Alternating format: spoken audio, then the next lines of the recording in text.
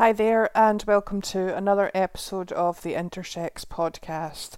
The title of this podcast is The Worst Thing Society Does to Intersex People, a fairly self-explanatory title.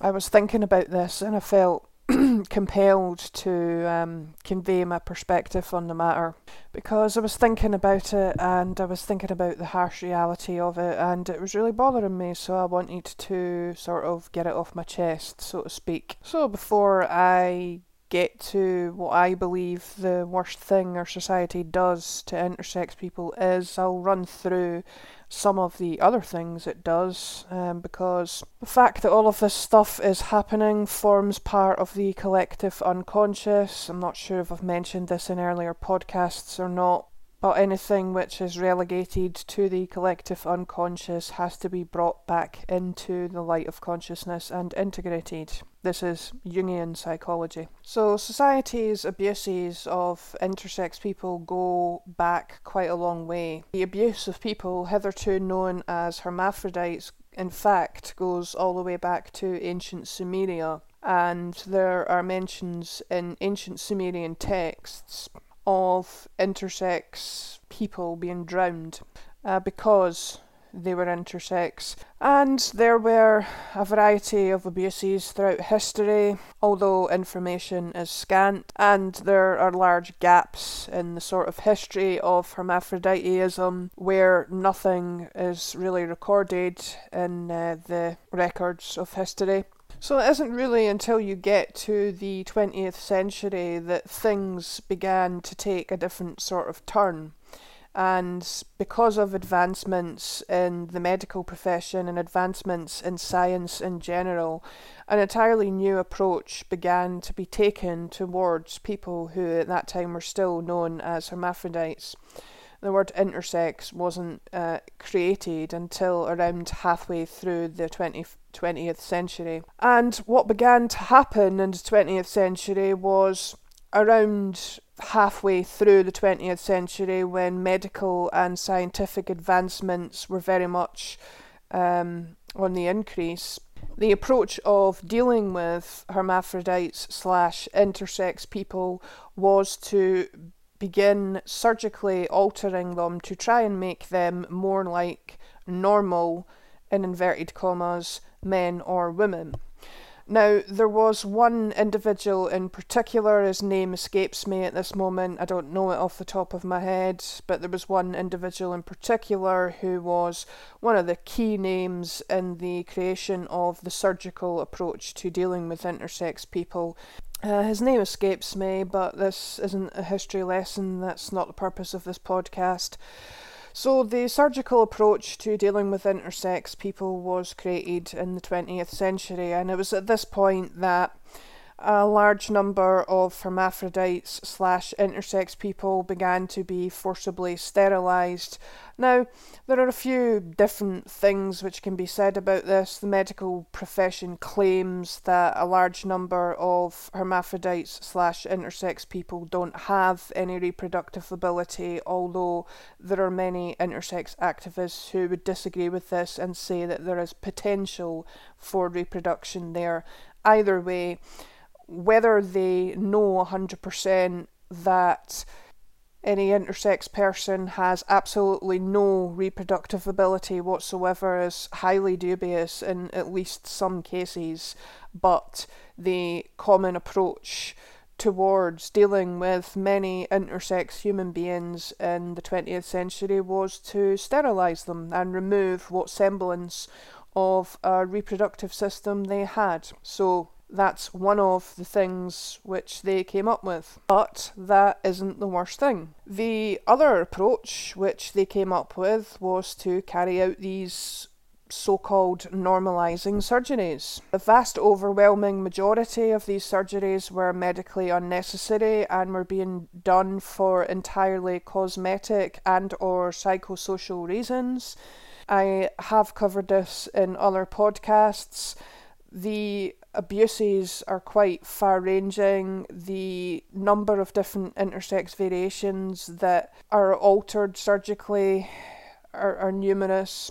I don't want to run through all of them because there's around 30 plus intersex variations, but suffice to say, operations are done on a person's genitalia. Sometimes this can go badly wrong and sensitivity is reduced drastically, and or the person is left scarred, things are left badly infected, etc., etc. Then there's the issue of removing things on the inside and sterilising people, as I just mentioned, and the whole thing is just generally repugnant and reeks of eugenics. But again, this isn't the worst thing. Also, bear in mind that all of what I've just mentioned, the normalising surgeries, it creates enormous shame within the person. It's basically a purging. It like purges the doctors involved of their suppressed shame and neuroticism relating to their own gender identity and projects it onto intersex people. And it's basically being done on behalf of society as well. So it's like a purging. It's an attempt to purge society of its collective neurosis relating to gender identity. So the insecurities that most people feel relating to being men or women, it's sort of unconsciously projected on to intersex people. It's like a mass purging of shame, and all of that shame is dumped on intersex people. But again, that's not the worst thing.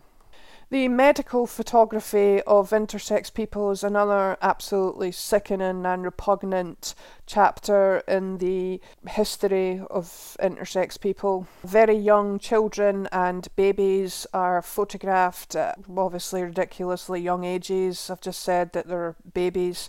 A large amount of this has found its way onto the internet, and recently I was shocked and sickened to discover that a certain amount of it has actually found its way onto YouTube.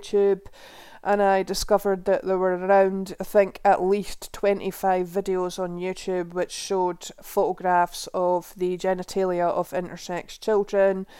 Mostly these videos just contained still photographs, however there were a few which actually contained videos of live surgery. This horrified me, it sickened me. It sickens me because it's dehumanising. Under no circumstances whatsoever would this be tolerated for 1 single second. If it was a non-intersex child that was being photographed, everybody would create a public outcry, but because it's being done to intersex children, it's tolerated and people turn and look in the opposite direction, and that's why I said at the start of this video this contributes towards the overall collective unconscious.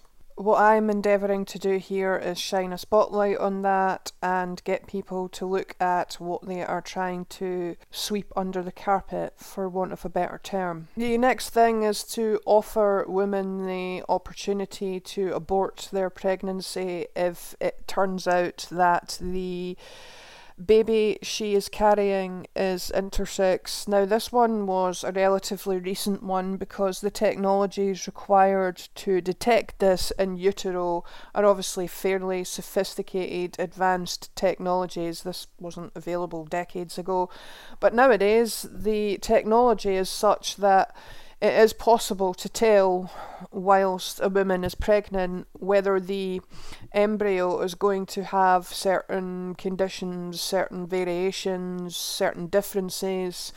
There are a few of them that they're able to detect in utero. Down syndrome is one, and there are certain intersex variations which can also be detected whilst a woman is pregnant, and the medical profession offer women the opportunity to abort these fetuses simply because they are intersex. Now, I don't know that much about the subject of how women are greeted when they first approach the medical profession to ask for an abortion, but the idea that somebody is allowed the opportunity to do this based on the physical characteristics or potential physical characteristics of the baby they are carrying is extremely disturbing to me. Actually, that's a bit of an understatement. To say that I find it disturbing is something of an understatement. I basically see this as eugenics as well. The person is essentially aborting a fetus for having certain physical characteristics. The reason it's being done is because the child is intersex or hermaphrodite, whichever way you want to look at it, and that's not a viable reason. I have to wonder just how far the medical profession are willing to take this.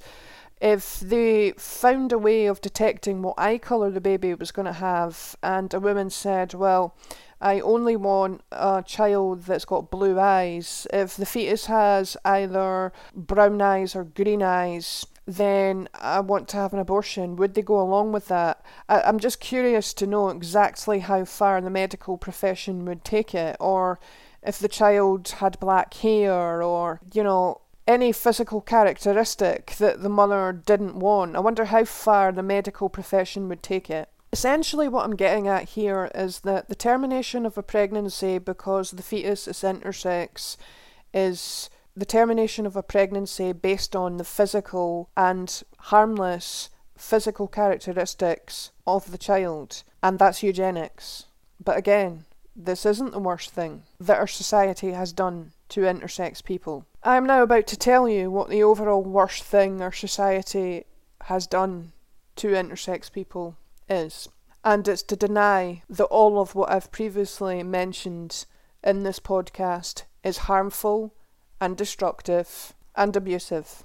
For someone like myself to have had approximately 4 different non-consensual surgeries carried out on their body before the age of 8, to have been paraded in front of dozens of doctors, have dozens of adult doctors looking at my private parts, touching my private parts, to have a glass dilator inserted into my body whilst under anaesthetic at the age of 4, to have a vaginoplasty carried out on me at age 4, to have what slim chance at reproduction I might have had taken away from me in the form of a sterilisation at age 4, to be taken into hospital and have all sorts of tests carried out on me over the course of 1 week without my consent and without even knowing what was going on, to be put through the severe and extreme separation anxiety I was put through at age 4 when I was taken from my mother, to have a dangerous chemical like chloroform used on me in the anaesthetic that they gave me when I was 4 years old, to have, probably, in all likelihood, medical photographs taken of me without my consent and without me even knowing it, to be denied going through puberty in a natural way and have to wait until I am well into adulthood before I even get an opportunity to get the hormones that I have to take because of their actions sorted out to any great degree, to go through all of that and at the end of it all still have people in the medical profession claiming that nothing has been done wrong and that the medical profession's conduct towards people like myself has been absolutely unimpeachable, just absolutely defies comprehension. The medical profession's approach to intersex people / hermaphrodites is nothing short of eugenics. Everybody knows that it's eugenics. Everybody knows that it's motivated by seeing people like myself as less human than the rest of the population, and yet it's still allowed to continue. And the steadfast denial of all of the human rights abuses that I have described in this podcast is the absolute worst thing of all that our society does to intersex people.